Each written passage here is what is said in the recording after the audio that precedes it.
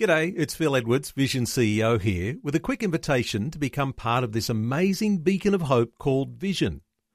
Together we can put our love into action to help people of all kinds build or rebuild their lives on the truth of God.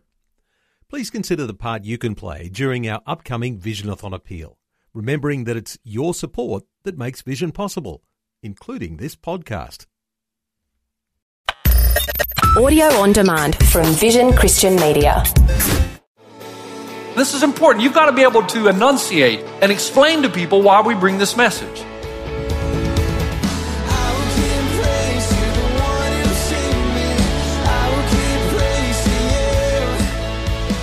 Hi and welcome. This is Today with Jeff Vines, and we're in a new series called Now. Pastor Jeff brings us this first message, Death and Life, from John chapter 14, where Jesus claims he is the way, the truth, and the life. Jesus comes along and says, you got it all wrong, man, because humanity's not the standard. I'm the standard. And if you got 99.9% good, you're still separated from me because I am a holy God. And what most people do is severely overestimate their own goodness and severely underestimate the holiness and goodness of God.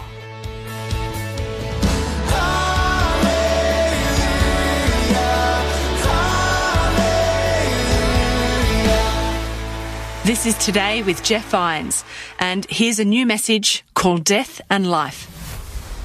As you turn to John 14 and get ready for our text, I want you to know that there is no greater endeavor, no greater cause, no greater reason to sacrifice and to be generous than to help people who are far from God come near. Amen? Amen. That's what we do. Now, because we're taking a turn now, and we're going to the next phase of the life of our church. We're starting a series called Now, meaning that now is the time for us to take the next step. And there are seasons in life and ministry that we do that. And you have to stop and ask the question, why is it so important that this valley know about Jesus? Why don't we just go on with our lives and have our beliefs personal to us and kind of leave everybody else alone? You know what I mean? Let's just believe what we believe and go on with life. And of course, the answer to that was spoken by Jesus himself in John 14 when he said, I am the way and the truth and the life, and no one comes to the Father except through me. And he says, if you really knew me, you know my Father as well. From now on, you do know him and have seen him. Now, this treasure that we're taking, and it's a great time to pause, stop here just for a moment. This treasure that we're taking, that we found, imagine finding a treasure, but in order for you to give it to other people, at first it seems highly offensive. Because that's the treasure that we're taking to the valley and to the world beyond. Why is it offensive? Well, because we are living in a world where tolerance and inclusivity are the highest values. You can do just about anything you want, but you can't be intolerant and you can't be exclusive. And yet Jesus comes along and says that he's incredibly exclusive. He says there is no other way to the Father than through me. And that message, when it's given to the people around us, is highly offensive. Part of the problem is that tolerance and inclusivity used to be defined this way. We used to say that to tolerate someone meant that you could have differing ideas and opinions, but there was never a reason to discriminate or to persecute anyone. And we agree with that. Just because someone disagrees with us, there shouldn't be any persecution. You should be able to believe whatever you want to believe without fear of being persecuted for it. That's the appropriate definition and the historical definition of tolerance. That you and I can disagree, but we still love each other. But we have changed it over the last 20 years. Now we've stopped saying that tolerance means that people are equal under the law. Now we're saying that ideas are equally valid and equally true. That you can hold an idea that I can't come against because somehow it's offensive to you if I disagree with your position on a certain truth. Now, the problem with that is that yes, we agree people should be treated equally under the law no matter what they think or believe, but it's loony to think all ideas are equally true or equally valid, especially when they diametrically oppose each other. Now, so why would we as Christ followers have a message of exclusivity in a world that's going to struggle with it? And the answer basically is simple, isn't it? Number one, Because Jesus claimed exclusivity and backed it up with the historical reality of the resurrection. Here's the thing. If you rise from the dead, you deserve to be heard. Second, there are major fundamental issues with inclusivity. As defined, all ideas are equally valid and true. Now, the first part of the message is going to feel like a root canal. This is important. You've got to be able to enunciate and explain to people why we bring this message. Because inclusivity, first of all, the way we define it as all ideas are equally valid and true, violates the foundation of reason and debate. Think about it. Two statements made about the same thing that diametrically oppose each other cannot both be true. It's impossible. If I tell you my wife is pregnant, half hour later I tell you my wife is not pregnant, there's no way both of those statements can be true. Unless it dies the death of 1,000 qualifications, those statements both at the same time cannot be true. They are diametrically opposed toward one another. So you have the Christian message that comes along, Christ's followers, the Bible, Jesus himself, claims to be the Son of God who died for the sins of the world on a cross. Jesus says, before Abraham was, I am. I pre-existed Abraham, says Jesus. In other words, Jesus, according to John 1:3, was actually taking part in the creation of all things. All things were made through him. Without him, nothing has been made that was made. The Bible says he's the creator and sustainer of all things. The Bible says in the book of Genesis, God speaks and says, let us make man in our own image. Who's us? The very name of God, Elohim, is plural. To let you know, God the Father, God the Son, God the Holy Spirit. So the Bible is very clear that Jesus pre-existed Abraham, that he's part of the Godhead, that he was involved in creation, and Jesus' message is very clear that the only way you can come to the Father, the only way you can be saved is by grace and mercy, no merit of your own. So salvation is not something that can be earned, and a relationship with God occurs outside of religious effort, so that your hope and your future reside in a deep relationship with God the Father. Now, be careful how you look at this, because I have a great respect in one degree for my Muslim brothers. I still have a lot of conversations with Buddhists and people in Islam and Hinduism. I was given a book when I was in India, Why I Am a Hindu, and I'm reading the thing from front to back to understand people who disagree. But understand that my Muslim friends will tell you that Jesus is not the Son of God, that it's blasphemy even to suggest that it's impossible for God to have a son, that Jesus is not God. He was merely a prophet and a teacher, equal to but not greater than Muhammad. He did not die for the sins of the world. In fact, as far as I know, historically speaking, Islam is the only movement that denies Jesus died on a cross at all. And the fundamental teaching of Islam is salvation is based on merit, not grace. One is saved by keeping the 5 pillars of Islam, by traveling to Mecca, if at all possible, and by being a good person and submitting ultimately to the will of Allah. So again, logically speaking, two statements made about the same thing that diametrically oppose each other cannot both possibly be true. You cannot say Jesus is the Son of God who died for the sins of the world, and then say Jesus is not the Son of God and he did not die for the sins of the world, and both of those statements be true. They are mutually exclusive. You with me so far? The headache's almost over. Two, inclusivity works under a false assumption. And the assumption is this: religions of the world are fundamentally the same, only superficially different. Most people who know nothing about religions will say this. They're all the same. No, they are fundamentally the same, only superficially different. When the opposite is true, they are superficially similar at best and fundamentally at their core different. Joe Klein writes, anyone who believes that there are inferior religions is a right-wing extremist. Now, do we really want to say that religions who offer child sacrifices are not inferior? You say, wait a minute, Pastor Jeff, you're taking an extreme. We're talking about the major religions of the world: Buddhism, Hinduism, Judaism, Christianity, Islam. They're all fundamentally the same. No, they're not. They fundamentally contradict one another at their core. The problem is, in Western society, the Christian is usually the one who takes the hit, as we're the only ones being accused of claiming exclusivity. But that's because most of the world has a lack of understanding where the 5 major religions of the world are concerned. Just one example quickly. Gautama Buddha was born a Hindu. Did you know that? And he renounced the 2 fundamental doctrines of Hinduism: the authority of the Vedas, the Hindu scriptures, and the caste system.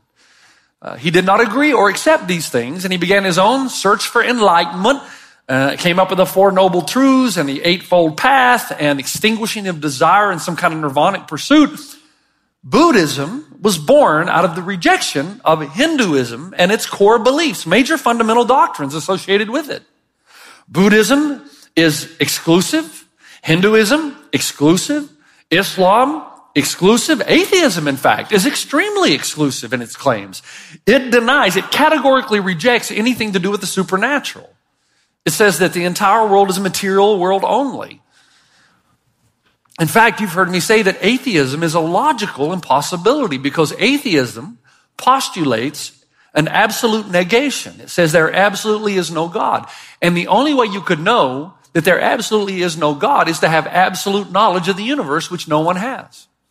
There was a debate one time. Now stay with me. Those of you who hate this kind of thing, you just pay attention. I'll get to your stuff in a second. Remember what we're trying to do here. We're trying to help people far from God come near, and they're going to have these questions. And so a Christian philosopher was in a friendly debate with an atheist, and it came to a point in the debate where the Christian philosopher said to the atheist, look, if I draw a circle, and this represents the entirety of our universe, how much of the universe does science really understand? And thank God, pun, the atheist was honest. And he said, well, I would say we understand about this much. And this is what I've been trying to say over the last few months. There's so much we do know, but man, there's so much we don't know, the vastness of the universe. So the Christian philosopher took the pen and said, okay, can you not at least admit that it's possible that God is in this area out here? That there's so much you don't know yet. Thanks for joining us here on Today with Jeff Vines. Pastor Jeff is preaching from John chapter 14, where Jesus says he is the way to God. What does this mean for other world religions, or indeed the beliefs of those who deny a God exists? Here's Jeff as we continue the message, Death and Life. Now, atheism is extremely exclusive, and the new atheists actually want to eradicate all religion from planet Earth because they say if they can eradicate all religion, that the world will have peace. Now, here's my first question. What happened to tolerance and inclusivity?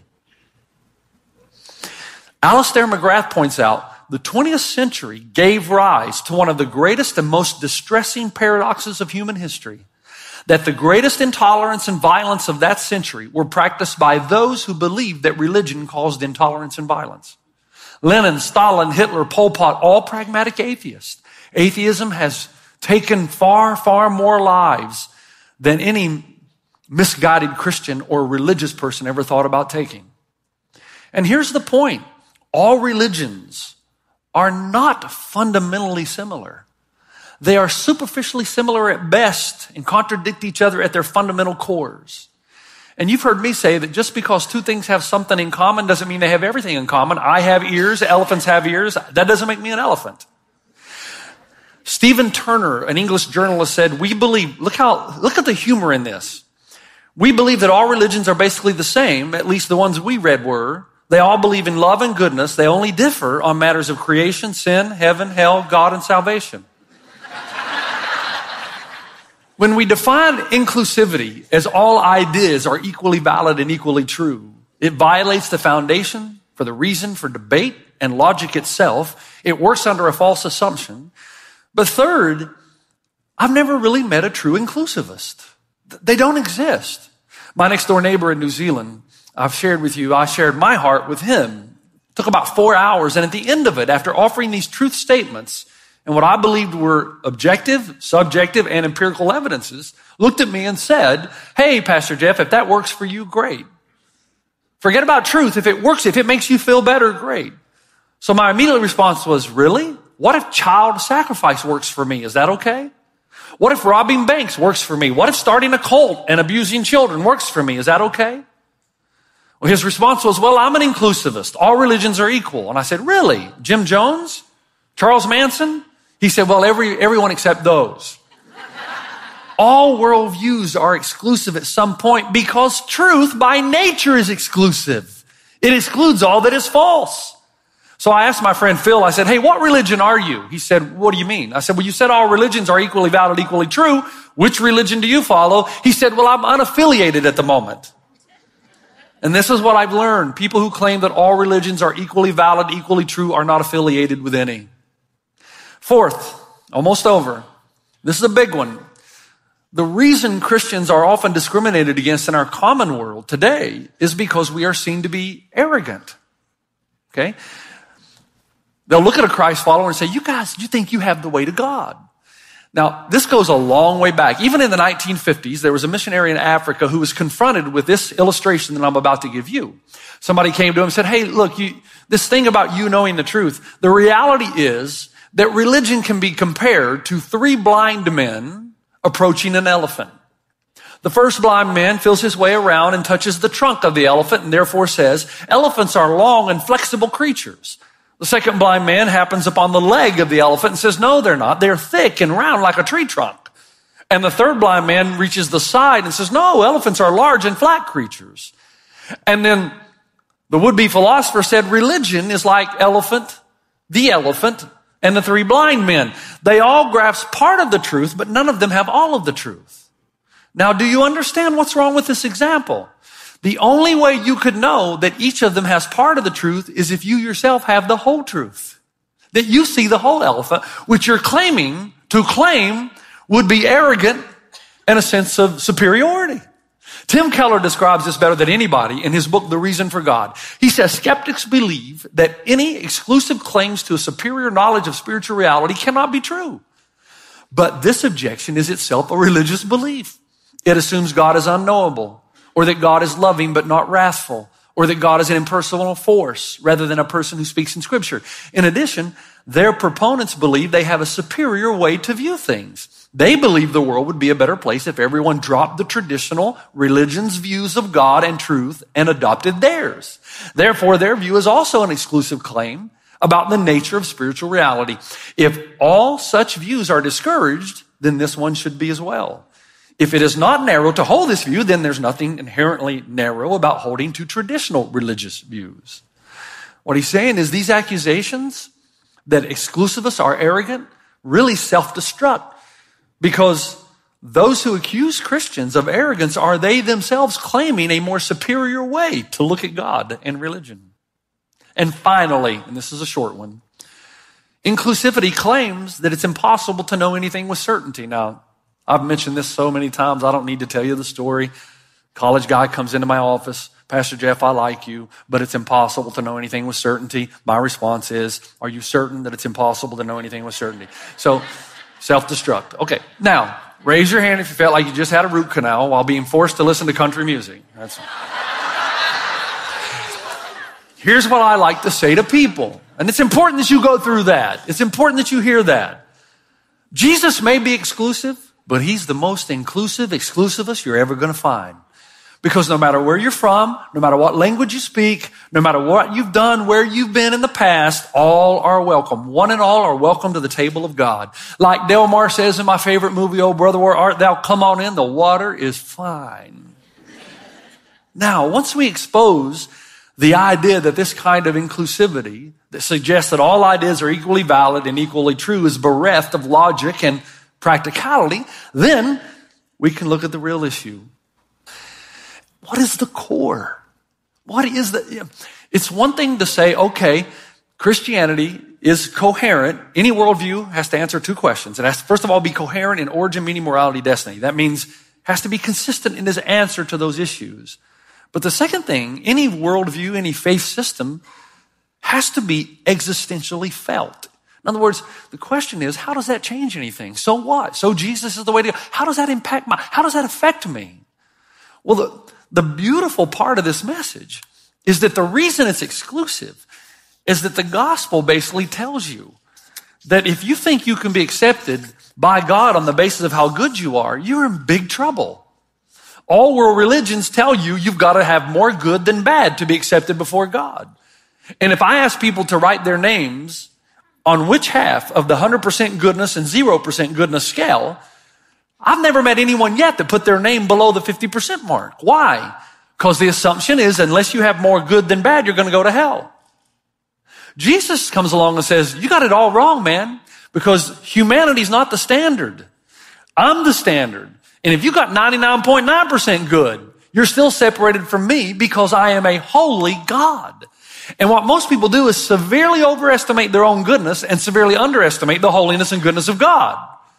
And so Jesus comes along and says, I got good news. Now, it looks bad at first because no man or woman can measure up. I can't, you can't, no one can. But Jesus says there's another way, that God is holy, and that requires him. You would expect God, if he existed, to be righteous, pure, and holy, would you not? You wouldn't expect God to struggle with sin. You would expect that God to be a God of judgment and justice, even delayed justice, but justice nonetheless. And so the Bible tells us you're right. God is holy, and that requires him to separate himself from all sin. The problem is you're a sinner. Did you know that? We're sinners. We become the objects of the separation of God, not the community of God. Fortunately, the Bible says God is also love, and he wants to show us grace and mercy and forgiveness. The beauty of this is, how can God meet the requirements of both sides of his nature? He can't violate one while keeping the other because he's God, he's complete, he's whole. And the answer is the beautiful, brilliant, in the mind of God gospel. He sends his son.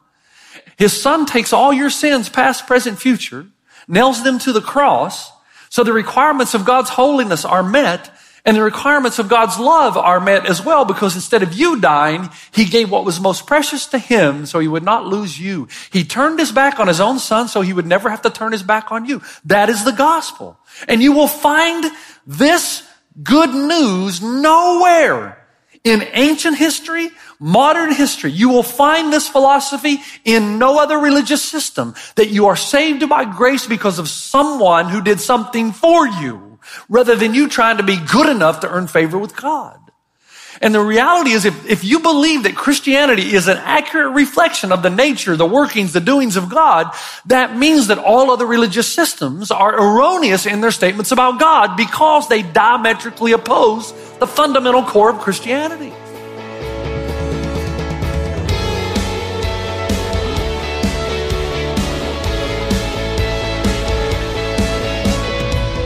Thanks for joining us here on Today with Jeff Vines.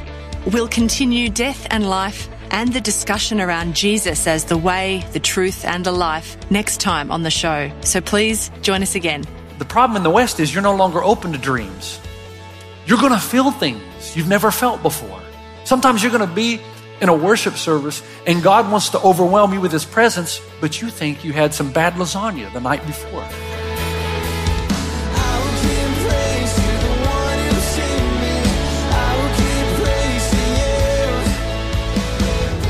Today with Jeff Vines, just another way Vision is connecting faith to your life.